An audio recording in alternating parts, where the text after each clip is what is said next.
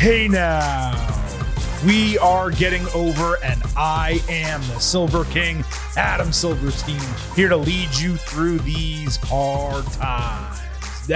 With episode 549 of your favorite professional wrestling podcast. That's right, Getting Over is back once again, and it is Thursday, so you know exactly what that means. We will be talking all things AEW and NXT on this podcast, but not only that, we will be providing you with a special NXT Vengeance Day Ultimate Preview. We will break down every single match on that card with predictions, analysis, and much more. Now, we do have a loaded edition of this Getting Over Wrestling podcast, award-winning Getting Over Wrestling podcast still to come, because I am able to use that terminology now.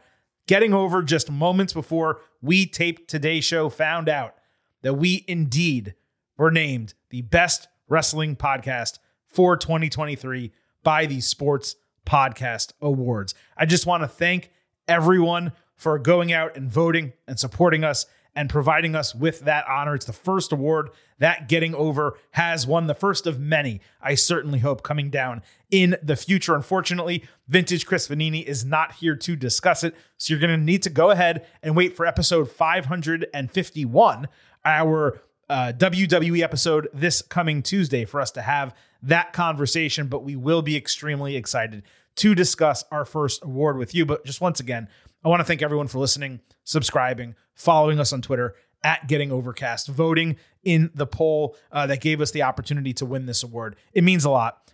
We do the show for you guys. We're glad you enjoy it. We're glad you pop for it. And just seeing the reaction that we've already gotten, just tweeting this out right before this show started taping today, it means a lot to us.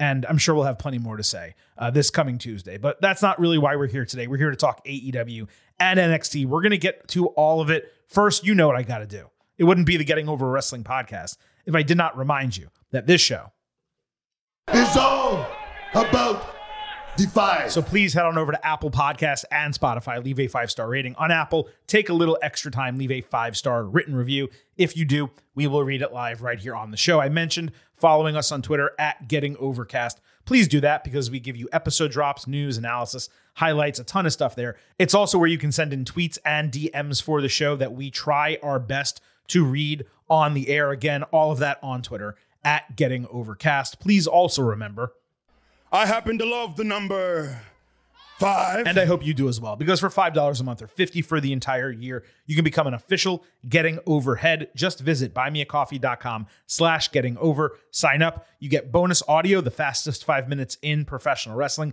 instant reaction shows to Raw, NXT, Dynamite, and SmackDown. You also get exclusive news posts. Generally, those come every Friday. You can get all of it by subscribing, linking up with us. It's basically the price of a Starbucks coffee or a Chick-fil-A chicken sandwich per month. All of it on buymeacoffee.com/gettingover. So let's get into today's show. As mentioned, we have a ton to discuss this week. We are going to start with AEW, and we're going to do NXT over the second half of the show. And that is because, as I already mentioned, we do have an ultimate preview to bring you for Vengeance Day. But we got an absolute ton to discuss. As always, there are timestamps in the episode description. So if you only listen to the show normally because of AEW or NXT, you want to jump around, you can check out the description, find that timestamp, and make that jump. But as always, I truly hope you are listening to the entire show. With that said, we're going to kick things off with AEW. I really am enjoying the updated set and graphics that the company is using right now for AEW Dynamite. They're really striking. I do wish they would go back to like the paint splatter, 6 different rainbow color aesthetic that they used to have. Even if they don't go with the paint splatter, just the multicolor, package and aesthetic that they're using that they used to use, I should say, for AEW Dynamite. It was really eye-catching. When I watch Dynamite now, the blue and the red, it's just so WWE. And I'm not saying that it's bad necessarily, but it doesn't separate or differentiate Dynamite in any meaningful way. So if I was them, I'd either go to the multicolor aesthetic like we were talking about from back in the day, or just go with gold, which is the main color in their logo other than white and black. I don't know why they don't focus in on something like that. You have Collision that obviously looks like WCW Nitro. They have the red and the yellow and all that. And then the other show just looks like it's some amalgamation of Raw and SmackDown. I just wish it differentiated itself a little bit better. I will also note that I have a problem with this set, and it's that super annoying, massive advertisement on the stage left screen throughout the entire show. It's just so off-putting where every time they flip a camera angle, they're telling me to buy tickets or that there's a pay-per-view coming up. I can't avoid it. I mean, WWE over-promotes. Let's be very clear about that. But they don't stick something on your screen permanently for an entire 2-hour broadcast. So let's just hope that AEW perhaps goes a little bit away from that. This week, I think they added some random Hollywood-style spotlights, like in different spots throughout the crowd. At least I didn't really notice it that much before. They were immensely distracting, especially because the crowd was so dark due to a lack of attendance, where the spotlights, they became a bigger part of the presentation than they otherwise should be. So these are elements. I know they're trying different things. I would just like them to tone down that and then get rid of that permanent advertisement, which is super, super annoying. Now, regarding storylines building to matches, this is something we've been talking about for the last few weeks. This was AEW's best week in that regard in months. There were 16 matches on the show. 3 shows, Dynamite, Rampage, and Collision. 6 of them had a legitimate storyline build. 2 others I'm giving partial credit to. That's basically 50%. Now, look, of course, we're still stuck with the other 50% having no storyline relevance whatsoever, which naturally makes them far less important. When you're dealing with half your matches in a week not mattering to your stories, that is a major issue. But 50% is far better than like the 16% or 30% that we've been dealing with over the last 3 or 4 weeks. So a step in the right direction. With Revolution coming up, I just hope they get more and more ingrained in the storytelling aspect. And it does seem, and we're skipping ahead just a little bit, but based on the booking for next week's Dynamite, it looks like we're going to get a lot of that. And that's a huge positive. So let's actually start with a segment from Collision, as random as it may be. Brian Cage cut some rambling, jealous promo, angry that people are talking about Hook, saying the FTW championship wouldn't be relevant without him, Cage. Hook said 12 words, basically, that Cage could get a shot at the title whenever he wants. It was decent enough. For a guy his size, Cage's intimidation level, it really dissipates when he speaks. And yes, I know it's strange that we started with this, but you'll see why in a moment. On Collision, Swerve Strickland and Hangman Page announced their dealer's choice opponents. Well, they kind of announced them. For the other, Swerve picked Toa Leona for Hangman. Hangman chose Rob Van Dam for Swerve, except he didn't technically announce that it was Rob Van Dam. Now, the latter match is exciting because it's Swerve RVD. But given the stipulation, the dealer's choice situation, both were kind of horrendous options. You can literally choose whoever you want. And you're picking Toa Leona and 53-year-old RVD. What about Powerhouse Hobbs or Brody King or Malachi Black or John Moxley? Like someone that is going to destroy your opponent and possibly beat them. And if they do that, if they accomplish in beating your opponent, they're giving you an advantage in the number 1 contendership chase. So why would you not use some common sense and try to get a great opponent instead of Toa Leona, who's never had a singles match in AEW, and again, Rob Van Dam, who's 53 years old. So a little annoyed with the choices. But let's move over to Dynamite, where because of this dealer's choice stipulation, both of these matches had storyline relevance. We'll start with Hangman against Toa. This was evenly wrestled for the most part. Page hit Deadeye, but Leona completely no-sold it and then hit a senton on the apron. Hangman avoided a moonsault outside with Toa landing flat on the floor, but he immediately stood up and then just stood outside waiting 30 seconds for Hangman to get to the top rope and hit his moonsault. Leona ducked the buckshot lariat and hit a Samoan drop, but Hangman rotated him into a crucifix pinning combination for the 1-2-3. Credit to Toa, because he delivered a much better match than I expected. And I get that he's a member of Mogul Embassy, but if you're Swerve looking to take out your top competition, surely you're going with someone that you know has a chance to not only beat Page, but seriously hurt him. The logic gap here was rough for me. All in all, though, I will say it was an entertaining match.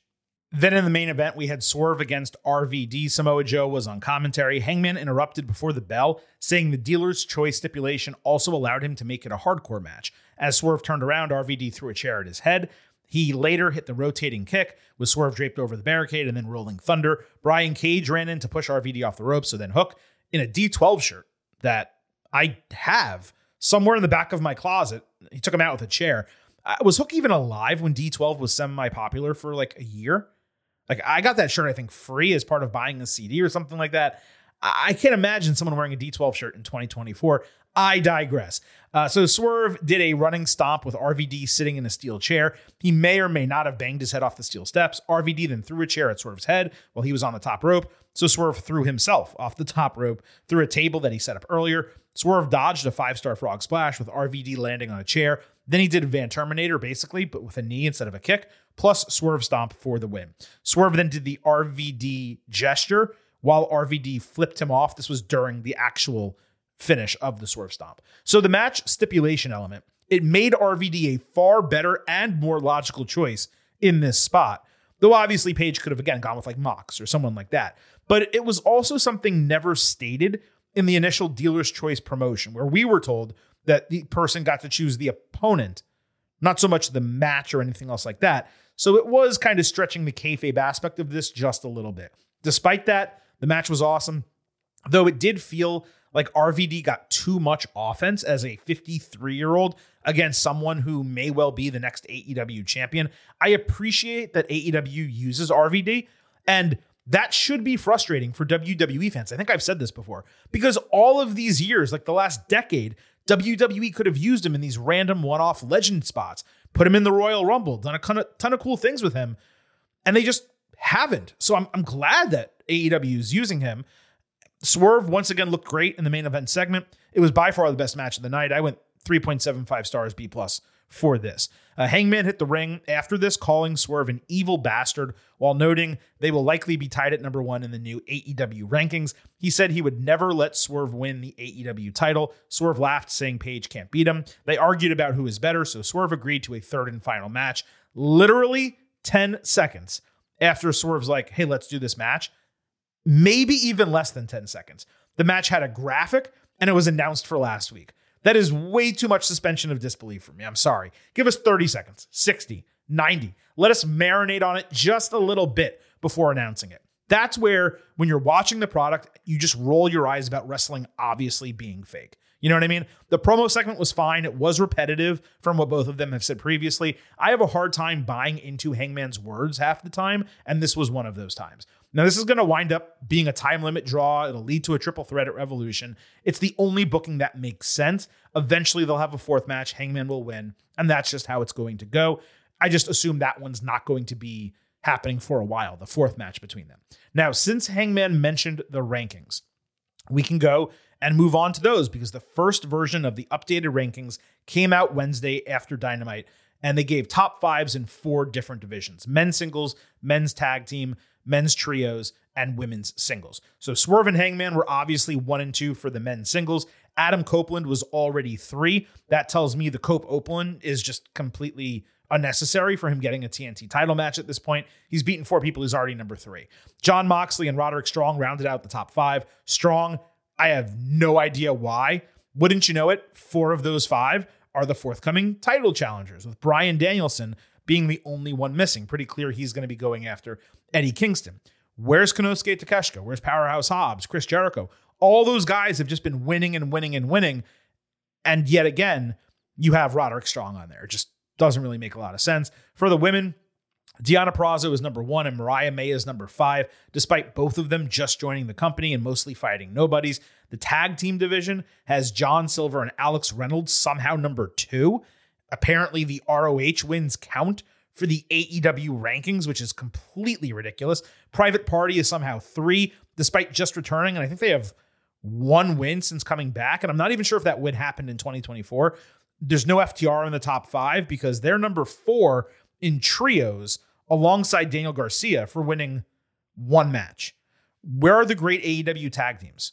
Like, Bullet Club Gold is number 1 in trios, despite being the ROH 6-man champions. So that apparently doesn't preclude them from being in the rankings for an AEW title. The Hardys and Mark Briscoe are also on that list somehow.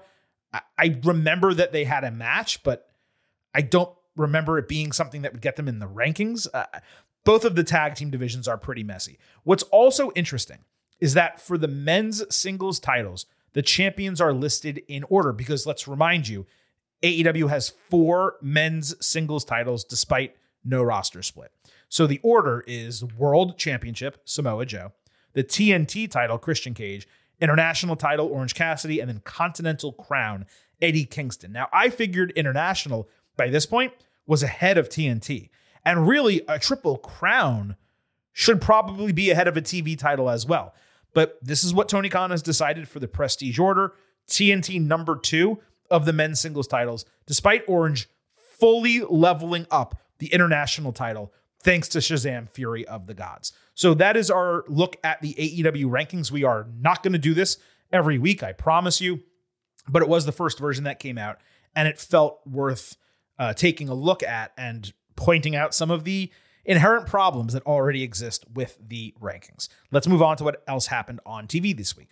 On Dynamite, there was a sit-down interview between Ricky Starks and Big Bill and Darby Allin and Sting. Ricky called back to their cinematic match. Sting pointed out he won. Darby said Ricky only saw Sting as a stepping stone and did not respect him. So Starks went off talking about retiring Sting, saying the person that he has no room left in his life to respect is Darby. Big Bill said they would take their frustrations about being overlooked out on them next week. Sting said he admired Ricky's balls, but respect needs to be earned, and he's not sure whether Bill is a killer or not. Darby added that Ricky tries to blame everyone but himself for his failings, which led to water getting thrown in his grill and then a face-to-face to end the segment.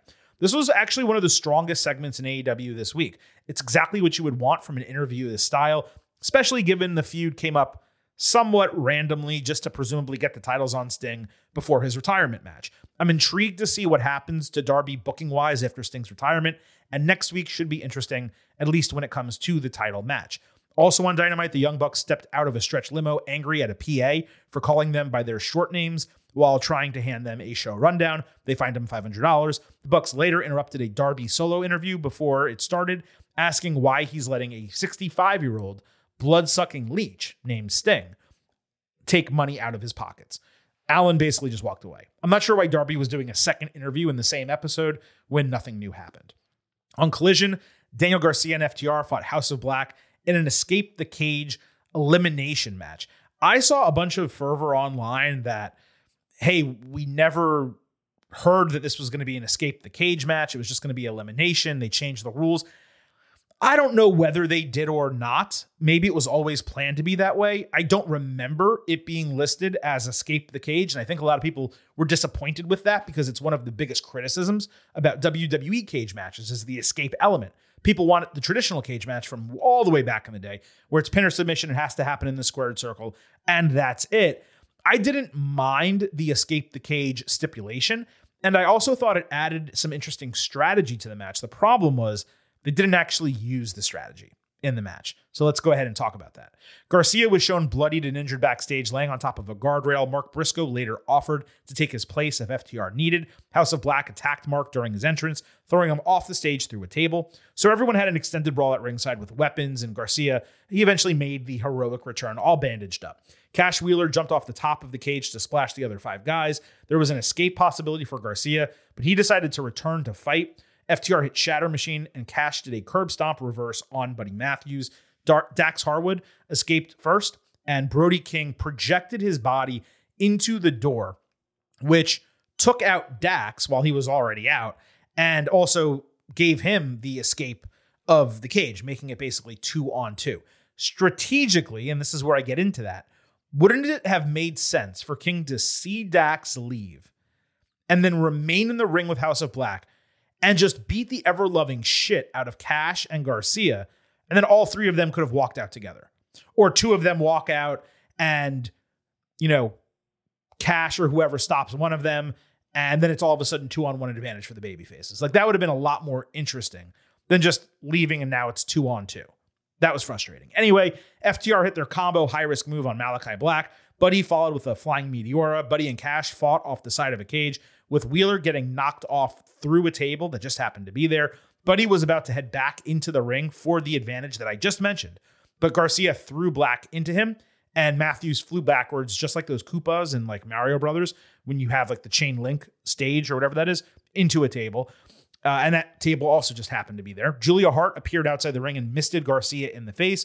So Malachi Black, you walk out of the ring, you win, right? No, he decided to take his sweet time. And he got goaded back into the squared circle by Garcia, who demanded to be finished by him. Garcia ducked Black Mass and ate a pile driver into a chair. That was Malachi who did that. Briscoe then slammed a door onto Black's head, and Garcia climbed over the top with the four faces all celebrating the victory. So let me get the criticisms out of the way first. Black looked like an absolute idiot, as did House of Black, not using the numbers advantage on not one occasion, but two different occasions. Other than that, this was a total banger. I went 4 stars, A-. It seemed for a while like I was going to go way higher. I loved the action outside the ring to start. Loved that they continued it inside. I already stated my issues with the logic gap. If you had gotten over some of that and actually added strategy to this match, you're talking about a real high level piece of work. They didn't really do that. They stuck with the escape, and the goal is to escape, and it doesn't really matter what that means for the rest of your team. And that was, for me, just a bit frustrating. On Rampage, we had Jon Moxley defeat Lee Moriarty via referee stoppage after a bulldog choke over his back. Moriarty kicked out of 2 big offensive sequences prior to this. The match went 13 minutes, despite the fact that Lee hasn't won an AEW singles match on TV in 16 months. And in fact, this was the longest singles match of his AEW career, despite it coming against the most badass guy who is the top star in the company. He and Shane Taylor attacked after the bell because that's what always happens, yet none of the 4-member BCC was there to help Mox.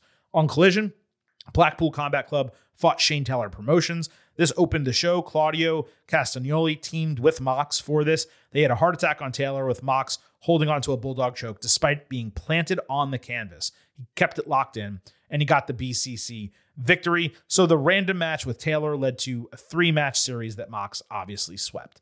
On Collision, Eddie Kingston fought Willie Mack in a non-title Proving Ground match, which sounded like an eliminator, but with a different name. Eddie on Rampage was unconcerned with Bryan Danielson's lack of respect, saying the feeling was mutual. Then he gave Willie this match randomly out of nowhere because they both were independent wrestlers at one point. Mack nearly got a 3 count shortly after the bell. Kingston ultimately won with the spinning back fist and got disrespected by Danielson, who walked past him as he exited up the ramp. So Kingston decided to call an audible. He joined commentary for Bryan's match. This was obviously nothing, the Eddie and Willie match. On Collision, after that, Bryan Danielson fought Yuji Nagata. Danielson reached the ropes on an armbar before they traded a ton of big kicks. Bryan ultimately won with a Bazaiku knee in 15 minutes. They shook hands after the bell. Kingston called Danielson fake. After Bryan bowed to the crowd on the stage, he looked over at Eddie and flipped him off. This is like the 5th time in the entire week of AEW that they used middle fingers. Like, I'm serious. It was him, RVD. It was like Jeff Hardy did it. It was like 3 or 4 different people, maybe not 5, but 3 or 4 different people did it. Now, I was not purposefully short on this breakdown. The match just didn't really have a lot of highlight moments worth running through individually. It was the 2nd best match over the weekend for AEW, 3.75 stars B+. On Dynamite, Mox fought Jeff Hardy, as mentioned. Mox put a pen in Jeff's earlobe gauge and twisted it, akin to what Randy Orton did a few years ago. Mox got thrown into the lap of some CMLL luchadors who will be wrestling on Rampage coming up, so that started a little something between all of them. Otherwise, he dominated the match. Hardy hit Whisper in the Wind late. Mox countered Twist of Fate into an RKO. Jeff countered Paradigm Shift into a Russian leg sweep and trap cover for the 1-2-3, except the referee didn't call it. It's like the 3rd or 4th time that's happened in 2 weeks. Hardy then hit Twist of Fate, but Mox avoided Swanton Bomb and won via stoppage with the rear naked choke. Jeff clapped and Mox went for a handshake after the bell. As mentioned, Hardy gave him the up yours gesture and then flicked him off, but he did the daredevil guns instead of middle fingers. Really nice opening match. Jeff has looked pretty good despite his age, despite his injuries. He's looked pretty good over the last few weeks. And it's been a slow burn heel turn, I guess as much of a slow burn as something this blatantly obvious can be. It feels like Mox is being built for something. Either that or he's just getting matches for star power reasons. Both are fine, but it would be nice if he got some storytelling beyond good wrestling match. After the bell, the CMLL Luchadors attacked Mox with a random assortment of wrestlers saving him because for the 2nd straight post-match attack, his 4-person faction was not there to help him. That's not a storyline. I just literally think it's bad booking. But I could be wrong. Maybe it turns into something. The CMLL stuff, it's basic, but there is a planned match with Danielson for Rampage, and it looks like they're going to do a 6-man on Dynamite next week. Both of those should be immensely entertaining. On Rampage, El Hijo del Vikingo fought Commander, Kip Sabian, and The Butcher in a freshly squeezed #1 contendership fatal 4-way match to get a chance at the International Championship. There was a horrible spot where Vikingo tried to superplex Commander off of Butcher's shoulders, only for Sabian to crouch behind Butcher in an effort to trip them. And I was trying to think when he's doing this, Okay, what's the benefit, right? So let's say he trips Butcher. He falls on his back. But in order to do the superplex, he would have to fall on his back. So instead of it benefiting anybody, it actually did trip him up, and the luchadors fell straight down onto each other. Super dangerous, super unnecessary. Commander jumped off Alex Abrahante's back for a Canadian Destroyer on Sabian. Is he with him now, by the way? Because I know he did some work with the Lucha Bros, but I didn't think that meant he was now his manager as well, but I guess he is. Anyway, the referee counted a fall without Commander's shoulders even on the canvas. Then he botched a counter pinning combination with Sabian. This was just truly horrendous, but Commander did win. On Collision, the international title was on the line, Orange against Commander. Roderick Strong reminded Commander backstage that he would challenge for the title at Revolution, offered to help him beat Orange, forcing him to shake hands. Commander hit a springboard Frankensteiner, and soon after appealed to stun himself, landing on his head during a Hurricane Rana. Strong distracted the referee as Kingdom held Cassidy's arms outside, but when Commander hit a tightrope move, Orange escaped, the heels took the brunt of it, and then an Orange punch ended it back inside afterward. Fine for what it was. The number one contendership participants were ridiculous. Commander loses everything. The fact that he even had this match was silly, but he did win his way in, so it did have some semblance of storyline. On Dynamite, Commander fought Wardlow, because let's just do more Commander this week. This was a nice David versus Goliath match, with Commander hitting a few solid moves, including a nearly perfect Phoenix Splash. I say nearly perfect because his knee landed on Wardlow's neck and throat. And Rick Knox didn't give a shit. He counted and then let the match continue. Didn't check on Wardlow. He was grabbing his throat, clearly in pain. Just keep wrestling. He did come back. Wardlow did it with a rotating power slam and a botched power bomb. His right knee gave out while planting for the win.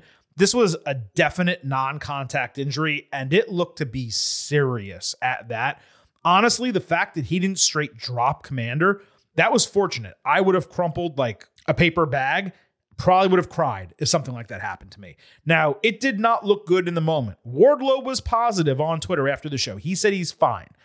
I'm just not completely sure I believe him, given the way the knee buckled and how that compares to so many athletes that I've seen tear ligaments and meniscus and all of that over the years. Not to mention some personal experience with knee injuries myself. But again, I wish him the best. I hope I'm wrong. I think he has a torn something in his knee and is going to be out for at least a few months. But again, I hope I'm wrong.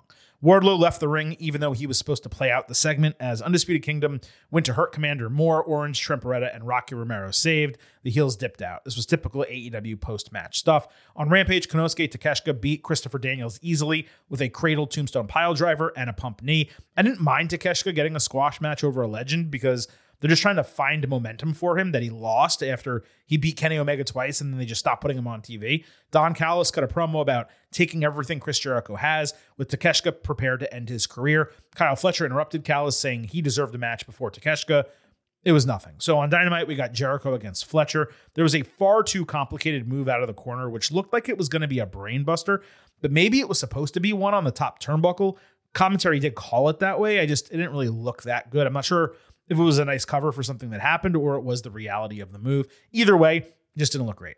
Jericho basically battled interference outside all match. He caught Fletcher flying outside with Judas Effect, threw Powerhouse Hobbs into the steel steps, and then hit a flying Judas Effect off the top rope on Fletcher for the win. Takeshita came out after a taunt from the stage. This completely over-delivered. Tony Schiavone said after the bell that Jericho earned this win, and that was like the perfect way to describe it. The guy busted his ass in this match and helped make Fletcher look great, even in defeat. The flying Judas Effect was particularly strong and had a really nice way to end the match with that type of move. And look, it's always silly when a babyface can overcome the odds like that. It's even sillier that Takeshita wasn't ringside the entire time. Why didn't he join them? Why did he just walk out on stage afterward? They could have had an even greater numbers advantage and most likely would have beaten Jericho if Takeshita was also ringside, in addition to Hobbs, in addition to Callis, and of course, Fletcher being in the match. Closing some of these logic gaps, that would go a long way to making AEW better. On Dynamite, the Bang Bang Scissor Gang came out clowning just like, they do. They delivered all their catchphrases and chants. There was no freestyle, but they did the rest. They did the Dudleys get the blank. They did 2 words for you. Then they scissored with the guns in the ring. And I'm not exaggerating. That was literally the entire segment. There was no point to it whatsoever. No storyline, no challenge, no feud, no new rivalry, nothing that developed their friendship or an agreement between them, not two sides coming together. It was just 6 dudes entering the ring, doing their catchphrases, and leaving. I was kind of flabbergasted at its lack of purpose. 0.0. I mean, there are things I hate more from this week, but nothing that made less sense than that segment. On Collision, Mariah May defeated Lady Frost with Mayday. Before this, Toni Storm said she couldn't watch the match because she was not welcome in whatever Podunk Town Collision was held in. On Dynamite, Deonna Purrazzo got a promo package talking about the tattoo she shares with Toni and how it symbolizes their journey to becoming the best in the world. She asked Storm what that means to her, and I guess us, the viewer, are now waiting that answer from Toni. Purrazzo then fought Taya Valkyrie later in the show with Toni on commentary. Purrazzo won with some inventive shoulder-based finisher where both arms were bent backwards while Valkyrie was on the ground. Cameras missed the tap out because they had to put the camera on Storm and do the black and white gimmick. Yet they actually botched the color change when they did that. This is the same shitty women's booking as usual. The only difference being that Purrazzo is new and Storm is over in her gimmick. That's really the only difference between this and everything else that we've seen previously. On Rampage, Ruby Soho fought Anna Jay. Angelo Parker told Anna he can't join her ringside, despite them being family, asking her to confirm that she didn't make Harley Cameron kiss him 2 weeks ago. Anna delivered an awful slap to the face, saying she was in the match to defend him against his girlfriend, and now it's all about her winning for herself. Completely nonsensical. Anna kicked out of Destination Unknown, countered No Future with a neckbreaker off the ropes, and then tapped out Ruby with Queenslayer in maybe 1 second. As soon as she locked it in, she tapped out. This match should have been far better. It was super rough. And when Ruby's the one being pushed in storyline, why is Anna winning? I know it was her hometown. I guess that was the reason, but this didn't really make much sense. On Collision, Serena Deeb ran through Rob and Renegade in 3 minutes with the Serenity Lock. This was her return match. Her gimmick is Deeb's Dojo. She now carries a flag to the ring. Deeb said she's back to elevate the women's division and become champion as the most elite wrestler in AEW. Yeah, all your sports teams, they're all failures. I'm kidding. This was actually a totally fine promo from her. It's good to see her back. And lastly, on Dynamite, AEW announced a big announcement, quote unquote, from Tony Khan next week on the show. It's been a while since we've had one of these. I think the last one came in November, the announcements. I presume it's going to be that a Boston show is coming up, which is going to begin speculation for Mercedes Moné to debut on that show, likely in March. Something to that effect. I see some people speculating it's a TV deal. That's not something you announce in this manner. And it's likely something that would leak beforehand anyway. So the announcement's coming next week. That is my prediction. It's to announce a show, maybe a special name for the show, something with a statement or something, where then Mercedes Moné will debut in March. That does seem to be completely locked up.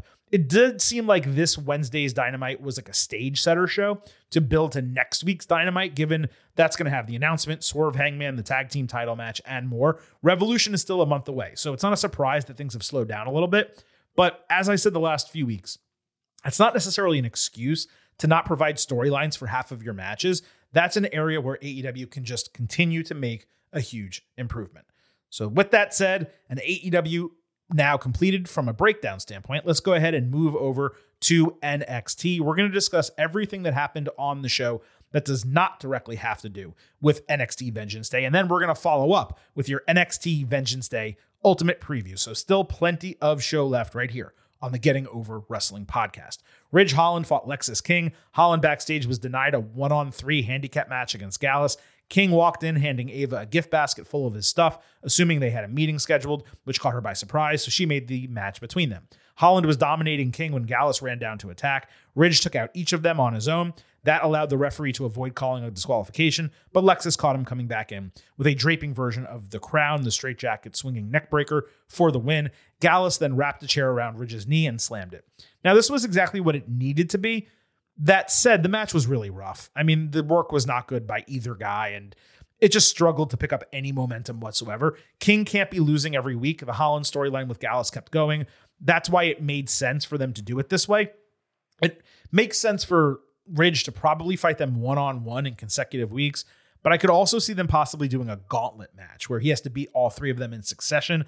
Not sure I would buy Ridge being strong enough to sweep a gauntlet, so hopefully if they do that, it ends with like Joe Coffey beating him, and then they end up having to fight one-on-one. Andre Chase and the Chase U guys were all wearing black for a funeral. They were sad that they'd be saying goodbye to Chase U for the last time. In the ring, Chase took blame and shared his sadness. Duke Hudson talked about legitimately changing because of Chase U and threatening or getting help from some students for a remembrance video. They used Tell Me a Lie as the soundtrack, which was obviously amazing. Chase said this was a teachable moment, but it's now goodbye. JC Jane and Thea Hale suddenly came out saying, men talk, women get things done. JC admitted she was toxic in the past and an odd fit with Chase U, but she found herself making friends and changing as a person. She said it was not goodbye for Chase U because she created a 2024 Ladies of Chase U calendar. 12 women came out, I guess. Maybe it was 10 women came out, dancing as the calendar cover with JC and Thea on it appeared on the Titantron. Jane said the projected sales will not only wipe out their debt, but make them profitable once it goes on sale at Vengeance Day. Chase hugged her, officially welcomed her, and promised to never forget it as everyone celebrated. They continued to party backstage when King showed up wanting a signed calendar. Riley Osborne stood up to him, leading to a forthcoming match. Then Thea Hale accidentally admitted that she liked him. This was so campy, and it's exactly what professional wrestling is all about. If you didn't like this, you don't like fun. I'm not sure how I didn't realize this entire time that it was going to be a calendar. It seems so completely obvious when you think about it. I guess I was just like, it was all the iPhone stuff and the fact that it's 2024, and it had me thinking about OnlyFans. But as we said the entire time we were talking about OnlyFans, it was unlikely WWE would do an angle that racy. The calendar just makes so much more sense. And it feels like almost this whole thing has been an extended episode of Saved by the Bell. Like that is what comes into my head when you talk about like creating a calendar to raise $200,000 and save the school. It's like straight out of Saved by the Bell. Jesse Spano coming up with the idea, and just the whole thing working out. So it popped me as a 90s kid, right? As someone who like grew up with Saved by the Bell and all that. And it just seems to be exactly what they're doing. Again, the calendar makes so much sense. Now we have Chase U 2.0, which is going to be interesting to follow. I kind of wonder if they do a play on it, like JCU, and maybe they have JC teach a class as part of the new curriculum, something like that. I also just enjoyed how the two men's storylines kind of worked their way through this, and I found that to be pretty interesting. So Chase U, the Ladies of Chase U calendar, 2 thumbs up. They landed the plane, as we would say if we were talking about Cody Rhodes and Roman Reigns. Fallon Henley fought Ariana Grace. Ariana was giving Ren Sinclair advice on how to fit in when Fallon came up mocking Grace behind her back, issuing a challenge. Brooks Jensen reminisced with Henley while she was preparing for her match, but she cut him off so they could go to the ring, meaning her and Sinclair, leaving him depressed. They had a solid match with Henley appropriately dominating the offense until Jakara Jackson distracted the referee, allowing Lash Legend to boot Henley in the chest with Grace draping her arms over her for the 1-2-3. Nice for Ariana to pick up a win. The Fallon-Ren feud will continue, obviously, against the Metaphor Girls. Fallon keeps impressing me more and more with each passing week. They had a Heritage Cup match. Noam Dar defending against Von Wagner, I guess putting it on the line against Von Wagner. Mr. Stone's kids were sitting in the front row wearing suits, which was pretty cute. Wagner did some mat wrestling early with an arm drag. He beat on Dar well after the round 1 bell. He attacked Oro Mensah in the ring at the start of round 2. That allowed Dar to catch him blind with Nova Roller for the first fall. Henley and Sinclair attacked the Metaphor women at the end of round 3 as Dar refused to release a knee lock. Dar then caught Wagner with a jackknife cover to win 2-0 in round 4. Dar taunted Stone's kids after the bell, so Vaughn cleared the announce table and powerbombed Mensah through it. The fans loved it. Vaughn losing matches and then powerbombing people through the table. It's repetitive. It's kind of stupid. He got swept here. Why are you letting him get swept by Noam Dar when he's a much bigger guy? Maybe he's just an NXT low-carder and that's his career and everyone's okay with that. And I guess that's what's going to be happening with him. And lastly here, Elektra Lopez fought Lola Vice. Lopez hit a twisting Uranagi, but Vice countered a spinebuster attempt, hitting a spinning hook kick for the win. Thought it would be longer, just given their partnership and the short-term feud they were doing, but it was decent work overall. Really, the goal was just for Vice to go over so Lopez could move on to SmackDown with Legado del Fantasma. Good to see Lola break out an MMA move. It's a pretty decent finisher for her. I would be okay if she used that going forward. So that was everything that happened on NXT. That allows us to transition to our NXT Vengeance Day Ultimate Preview. Interestingly, there are going to be 6 matches on this card, which is pretty damn large for an NXT event, especially because we have one wrestler going twice on the show. Plenty to talk about. Let's go ahead and break it down. We'll start D'Angelo family against Out the Mud in a mixed 6-person tag team match. D'Angelo family got a video package where they looked cooler, smoother, and more serious than usual. They said Out the Mud is over their heads, and they would find out why the streets belong to the D'Angelo family. I was confused why they were cutting a promo on OTM, given they beat them clean for the titles on NXT just 2 weeks ago, but apparently this match was already booked. I missed it. I did not see that having happened. Somehow, just went over my head. OTM later commiserated outside some tagged up shack with Jada Parker saying she's been overlooked her whole life, and the guys saying people don't like different. They promised to disrupt NXT and not play others' games anymore, but play their own. OTM just kind of comes across as so freaking real. It's really hitting for me as a faction, as a group, even though they're all pretty green. This is definitely a stable that could grow together and find success in 9 to 12 months. They have undoubtedly a high ceiling across the board. Now, normally in a match like this, where you have someone like Adriana Rizzo who can easily take the fall, I would go with the heels winning. The problem is D'Angelo family needs to move away from OTM because they're going to have new number one contenders for their titles coming up pretty damn soon. And therefore, I don't think it makes a lot of sense for Out the Mud to get the win. So I'm going to predict the D'Angelo family. But if this goes the other direction, I honestly would not be that surprised. Dijak was taking film notes in his dungeon or whatever when Joe Gacy entered uninvited and took a seat. Dijak called him unhinged. Gacy said nothing can keep him down, and then hit play on Dijak's recorder, proving he had already been in his lair without him. Then they brawled, later continuing that fight through the Chase U segment, and even later brawling on top of a trailer outside the WWE Performance Center with a dumpster below them. Gacy got kicked and took a Hollywood stuntman dive into the dumpster after being kicked.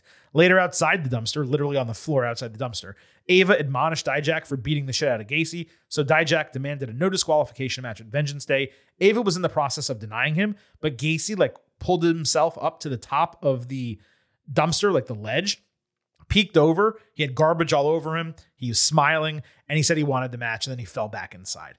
This was probably the best usage of the Dijak venue so far, and the fighting was intense. Plus the dumpster segment with Ava, it was legitimate fun.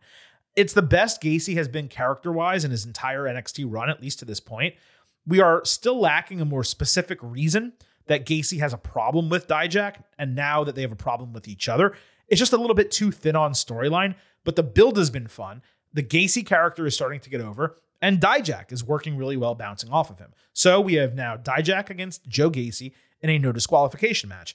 Like I said, the Gacy character is starting to work, but it also does not need to win in order to be intriguing. In fact, you could argue losing would do even more for him than winning would. Then you have Dijak, who has lost a number of major feuds over the last few months, and he badly needs a win in something significant. While Gacy is not at the top of his game as a character right now, a no DQ match on a premium live event, it's a pretty big spot. And this should be a no-brainer booking with Dijak coming out on top and moving on to something bigger, maybe something better as well. North American Championship will be defended.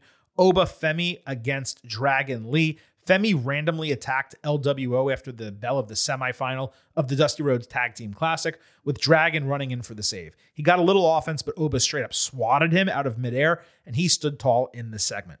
Now, this has the least to discuss out of anything on the card because the build has been so basic.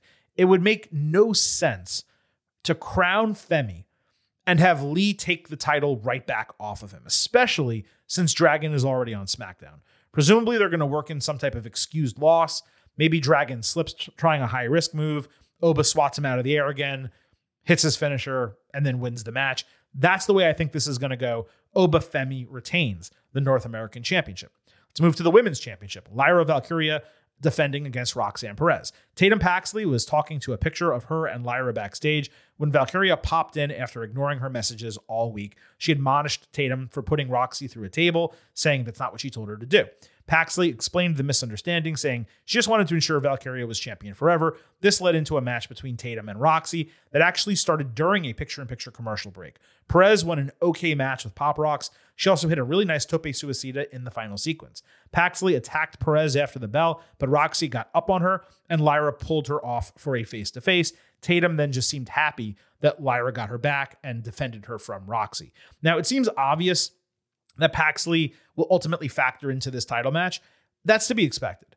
Considering possible outcomes, Paxley simply costing Perez doesn't make much sense because Roxy already has the head-to-head win over her. So if you're going to do that, you have Tatum cost Roxy the match, then Perez beats Paxley on NXT TV. You basically do it that way. Instead, they would be doing it the other way. So for me, I don't see that being the case. So either Lyra wins relatively clean, or we get a title change in this spot with either Paxley costing Valkyria, Perez winning in a less clean fashion than usual, or maybe a combination of the two. And that's actually what I'm going to go with here. Even though I've been assuming a retention throughout this entire build for the last few weeks, I'm actually going to change course here and predict that Roxanne Perez regains the NXT Women's Championship. And there's three main reasons for that. The first, Perez is a stronger A-side for the women's title match at Stand and Deliver. The second, Valkyria can move right into a program with Paxley and then eventually go back after the women's title.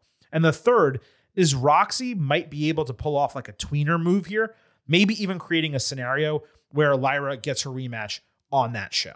So again, I'm going with Roxanne Perez. My confidence level isn't so high. Like if we were doing it out of 10, I'd probably give you like a 6.5 on the confidence scale for the prediction. But just looking at the way the booking has gone to this point, that seems to make the most sense. We have two more matches left here for NXT Vengeance Day. First will be the finals of the Dusty Rhodes Tag Team Classic. Before we talk about the finals, we got to talk about the second semifinal match. That happened Tuesday on NXT. Carmelo Hayes and Trick Williams fought LWO. This opened the show. Joaquin Wilde again showed out with a springboard seated senton, followed by a tornillo from Cruz del Toro. Trick hit a double bookend. LWO came back with stereo coast to coast on Mello. Hayes then countered a wild springboard with a mid-air codebreaker as Williams drilled him with the pump knee finisher for the win. Yet another banger in this tournament, and obviously the right winners to create a star-studded final. This tournament has been excellent, and LWO is a significant reason why that's the case. Now that they've wrapped up this run, they really need to get featured spots on SmackDown going forward. There were not any problematic elements between Trick and Mello in this match. Therefore, the story did not advance inside the squared circle, but it did in other segments. This got 3.75 stars, B+, and it was the match of the night in NXT. So again, we move to the Dusty Rhodes Tag Team Classic final. Now it's Trick and Mello against Baron Corbin and Braun Breaker, unofficially named the Wolf Dogs. Corbin backstage was annoyed Breaker didn't tell him about his Royal Rumble entry. He accidentally called them the Wolf Dogs, which Braun pointed out he's now using, saying it's now a thing, it's their name, all that type of stuff. Corbin said they both owe Hayes a beatdown and should be able to snuff out Williams' momentum. Braun wanted to focus on winning the Classic and the tag team titles as the Wolf Dogs. Corbin briefly walked away, just mostly because of the name, because he hates it, but then he came back for a fist pump. I keep telling you this team just hits so freaking well. It's the best thing Corbin has done in a long, long time. And Breaker continues to show so much personality here, now in almost a tweener role after having already been a white meat babyface and being a full-fledged heel. It just works. The Wolf Dogs, they also attack Trick during the main event segment with Mello making the save. We'll talk more about that in a moment. But first, we're going to break down this tag team match before we move to the NXT title match. Again, Dusty Rhodes Tag Team Classic final. Really, either team could win, and it would make sense in kayfabe. Trick and Mello could take the Dusty Cup early during Vengeance Day, only to come apart at the seams later. We've seen similar booking like that in the past. The more likely scenario is that Trick makes a mistake, or he's in the wrong place, he costs their team the trophy. That leads to Mello turning, or again, distracting and interrupting in the main event of the show, and that leading to a break apart. Really, the Wolf Dogs should be the winners. They have a terrific presence together as a team. They can win the tag team titles on TV, take those into Stand and Deliver on WrestleMania weekend. I've said that many times. That is what I want to happen. I guess the other option is that the Wolf Dogs win the tournament, lose the ensuing title match, and then end up fighting one-on-one at Stand and Deliver. Maybe Corbin gets a win and Breaker goes to the main roster. That would work as well. It's just that the Wolf Dogs are hitting so well right now. I really want them to stay together semi-long term. With Braun coming up to the main roster likely in a few months, it feels like an improbability. But again, it's one of those things that you just wish will happen. I'm going to go with the Wolf Dogs, Braun Breaker, and Baron Corbin winning the Dusty Rhodes Tag Team Classic. something happens where Trick or Melo cost the other one the match, and that plays into the main event of the show, which is the NXT Championship, Ilya Dragunov against Trick Williams. So backstage after the tag team match, the semifinal, Trick remarked that he was surprised seeing Melo at the Royal Rumble. Melo remarked that he was surprised seeing Trick at SmackDown last Friday. Trick said he was there, just wanted to have Melo's back, and Melo repeated he's only looking out for him after what Ilya did to Corbin. Hayes promised that Williams would realize during his face-to-face with Dragunov that everything he's been saying is true and that he's actually had his back from the beginning. This just continued to hit. Both guys are coming from legitimate points of view, and while we're being led to believe Melo will ultimately turn on Trick, as I mentioned just a moment ago, this created intrigue to build into the main event of NXT, the TV show, and the second part of their storyline, which is going to unfold during the NXT title match at Vengeance Day. So Dragunov and Williams, they met in the main event segment. Ilya said Trick was the hottest WWE superstar. He offered a handshake. Williams denied him. And Dragunov said not to let Hayes get in his head because their relationship to this point has been built on respect, meaning Ilya's and Trick's. Trick said Ilya has been playing him the whole time and pushed the match back, knowing that Williams would be double booked. Dragunov said Williams took the Vengeance Day challenge of his own volition, knowing he likely would have another match, and that he did play mind games with Corbin, but he has not done that with Williams. Ilya said Trick should be more concerned with Melo, who needs him for glory, while Williams should just be focused on himself. Trick promised to win the Dusty Cup and the NXT title in the same night. Ilya said their rivalry is establishing him more than Melo ever could or ever has. He promised to break Trick and destroy him piece by piece on Sunday. Williams said he's no longer trying to prove himself. He knows his capability and his destiny. This time, Trick is the one who extended the hand at the end of the segment. They shook. Ilya pulled him in close for the hug, whispered something in his ear, clearly playing the mind games just like Melo said he would. The Wolf Dogs randomly attacked both of them from behind, with Melo saving. Trick then saved Melo from a power slam, and they took the heels out of the ring together.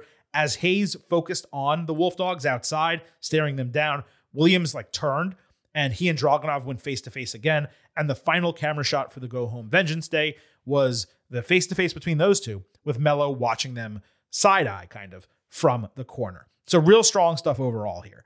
It was a little bit clunky in parts, tad repetitive as well. Trick was clearly influenced by his conversation with Melo to be distrusting of Ilya, yet even as Ilya denied the mind games on a couple occasions, he ultimately proved Melo right by trying to get in Trick's head at the conclusion of the segment. Then you had Hayes make a good faith save and be concentrating fully on the War Dogs or the Wolf Dogs, only for Williams to leave him hanging a bit. He turned around, he went right back after Dragunov. We've been saying this for a couple of weeks. Maybe Melo did attack Trick. Maybe he did not, and they leave that part of the storyline hanging. But it's possible Melo did the attack, which is obviously a betrayal, only to think better of it and try to make everything work with Trick. Except, despite Hayes' best efforts, Williams won't listen to him, and that's despite Melo being more experienced and legitimately trying to point him in the right direction this entire time. And it could be that which leads to Melo ultimately turning on Trick for good, as opposed to his initial jealousy. As I've said, and I'll repeat this ad nauseum, I don't want a heel turn. I want them staying together. When Melo does go up to the main roster, I want Trick right alongside him. If Melo goes up first before Trick, and then Trick eventually follows him, I want Trick to rejoin Melo and them to be partners and teammates and friends and do their thing on SmackDown or Raw, because it works and it's great. And it's not something that should be lost just for the sake of an NXT storyline to give Melo a reason to go to the main roster. But maybe that's what's going to happen, and maybe they can still rekindle it later down the line. This has been a super intricate storyline with a ton of different elements, all set to converge at Vengeance Day. And really, this match could go either way. Dragunov certainly could drop the title and move up to the main roster. There were rumors of him doing that months ago. Right now, Gunther needs an opponent for WrestleMania, and that would be a quick turn. But I promise you, you put Gunther, Ilya Dragunov, 3. I guess technically it would be 1 since the other 2 were Walter. But nevertheless, if you put that match on a WrestleMania card, it's stealing the show. It might be match of the entire weekend. 5 stars. You can say whatever accolades you want to throw on it. But I don't think Dragunov is moving up. At least that's my guess. Williams could certainly lose. He could move into a program with Hayes. That could end at Stand and Deliver with Trick winning and Melo getting called up. Between those two potential outcomes, the latter is just far more likely. So my guess is that we're going to get an NXT TakeOver Chicago style turn with Melo trying to help Trick win, consoling Williams after a loss. Maybe Trick pushes him. They walk up the ramp together eventually, like they seem to make good, and they walk up the ramp only for once they get there, the copyright graphic pops on screen. Melo takes Trick, runs him into the stage, throws him off the stage, does something like that, beats him down, and that's the way NXT Vengeance Day ends. It's been a long time since we've had something major like that go down in NXT. Those were the types of heel turns that you could count on with Paul Levesque, Triple H running the book. You obviously had it with Tegan Nox and Dakota Kai. You had it with Tommaso Ciampa and Johnny Gargano. There were other situations in which that occurred. The stage is set for it here, and it really does feel like it's going to transpire this Sunday night. So that is your ultimate preview for NXT Vengeance Day, and that leads us to our pre-show expectation grade. I'm going to go ahead and give a quick overview of the card and then tell you what I think the final grade will ultimately be Sunday night. So I have no doubt that the Corbin Breakker Trick Melo match is going to bang. And I'm not saying it's going to be match of the night, but if it gets the time and they don't rush it and they maybe let Melo do most of the work, that way Trick is still fresh for the main event, it very well could be match of the night. That's how great both of these teams are operating, and Corbin and Breakker together have been fantastic. Then you have the main event, Ilya Dragunov, Trick Williams. Ilya Dragunov, you're getting a tremendous match from him. Trick is the most over person in NXT, one of the top probably 10 most over people in the entire company right now. So it's the rightful main event. It will main event the show, and it's going to be super exciting. Those two matches alone are starting us off pretty damn hot. Lyra and Roxy, that's going to be a banger of a women's match.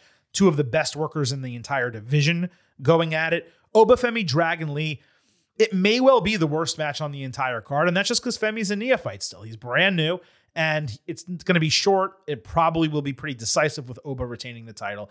You have Dijak and Joe Gacy, which could completely over-deliver. Gacy, we haven't really seen him reach his potential in NXT, but he can go, and Dijak is always a surprise match of the night, just waiting to happen. And then D'Angelo Family out the mud. I don't expect too much greatness out of that, but there's always the chance to surprise when you have a mixed person match and you don't exactly know what the booking is going to be. I think it would be a little bit presumptuous for me to give a pre-show grade in the A range, just because NXT, you never exactly know, because it is still developmental to a degree. Many of these people competing on this card are developmental talents. It's very tough to kind of go out and say it's going to be an A show like you might like an old NXT takeover. But I'm going to go as high as I possibly can without doing that. I'm going to say B+ as a pre-show expectation grade. And I do think there's a legitimate shot it gets into A- territory by the time Vengeance Day wraps up. There's so much on the card that could be fantastic that it could definitely put it over the top. But if you have an NXT show and it winds up in that A-, B+, really, really, really high B range, that's generally a success. It's different from an AEW pay-per-view. It's different from a WWE premium live event, especially one of the big four, like a Royal Rumble or something like that, where, you have to put what you're getting in context here. Even though WWE is a big company, even though a lot of people watch NXT, it is still a less experienced type of card than you're going to get anywhere else. But I'm nevertheless looking forward to it. I'm extremely excited for NXT. You guys know I've been a huge proponent of what they're doing down there since Shawn Michaels took over, and really, especially since 2.0 ended. And they've moved into this new white and gold era, or whatever you want to call it. They've been putting on great TV and pretty damn good premium live events. And I do think NXT Vengeance Day has an opportunity to be one of those, especially as the last one before Stand and Deliver on WrestleMania weekend. So that was your ultimate preview for NXT Vengeance Day. As soon as that show goes off the air Sunday night, we will be back with your third podcast this week in NXT Vengeance Day Instant Analysis. I'm not yet sure whether Vintage Chris Vanini will join the Silver King on that podcast, but I certainly will ask him, and if he's available, he very well might join us. But again, looking forward to that show. Also looking forward to what we have in store for you next week here on the Getting Over Wrestling podcast. On Tuesday, we'll have your next WWE episode. At some point next week, it might be Monday. I'm feeling like Wednesday makes more sense. We're going to have a special interview episode of Getting Over. I spoke with Gunther, Bronson Reed, Chad Gable, and numerous other WWE superstars while I was in Tampa, St. Petersburg for Royal Rumble weekend. I'm going to compile those and publish a special episode involving those interviews for you next week. And then Thursday, same bat time, same bat channel, we'll be back to talk NXT and AEW. So that's 3 episodes in consecutive weeks. We had 4 episodes. Royal Rumble week. We are getting off to a hot start in 2024. Perhaps nothing hotter than Getting Over being named the best wrestling podcast for 2023 by the Sports Podcast Awards. I just want to thank them once again for that. It's fantastic. We will talk more about that on Tuesday when Chris rejoins the show. On the way out, allow me to hit you with some reminders. First, that the Getting Over Wrestling podcast is all about Defy. So please leave those 5-star ratings and reviews for us on Apple Podcasts, on Spotify. You can also leave those 5-star ratings. If you do leave a review, of course, we will read it live right here on the show. Don't forget to follow us on Twitter at Getting Overcast for episode drops, news, analysis, highlights, all of that good stuff. You can also send us questions and comments for the show via tweet or DM. And I did forget to mention this. We will have pre- and post-show polls surrounding NXT Vengeance Day posted on Twitter at Getting Overcast. We need your votes because they factor into our instant analysis podcast. Again, Twitter at Getting Overcast. Lastly, please remember, I happen to love the number 5. and I hope you do as well, because for $5 a month or $50 for the entire year, you can become an official Getting Overhead. Just visit buymeacoffee.com/gettingover, sign up. You can get bonus audio, the fastest 5 minutes in professional wrestling for all the major TV shows, and exclusive news posts as well. Again, all of that, buymeacoffee.com/gettingover. Thank you all so much for listening to this edition of the Getting Over Wrestling podcast. It has been quite a week, I promise you that. And we're just getting started here in 2024. We will be back with you again Sunday night as soon as NXT Vengeance Day goes off the air. Between now and then, I hope you guys have a great start to your weekend. This is the Silver King signing off and leaving you with just 3 final words. Bye for now.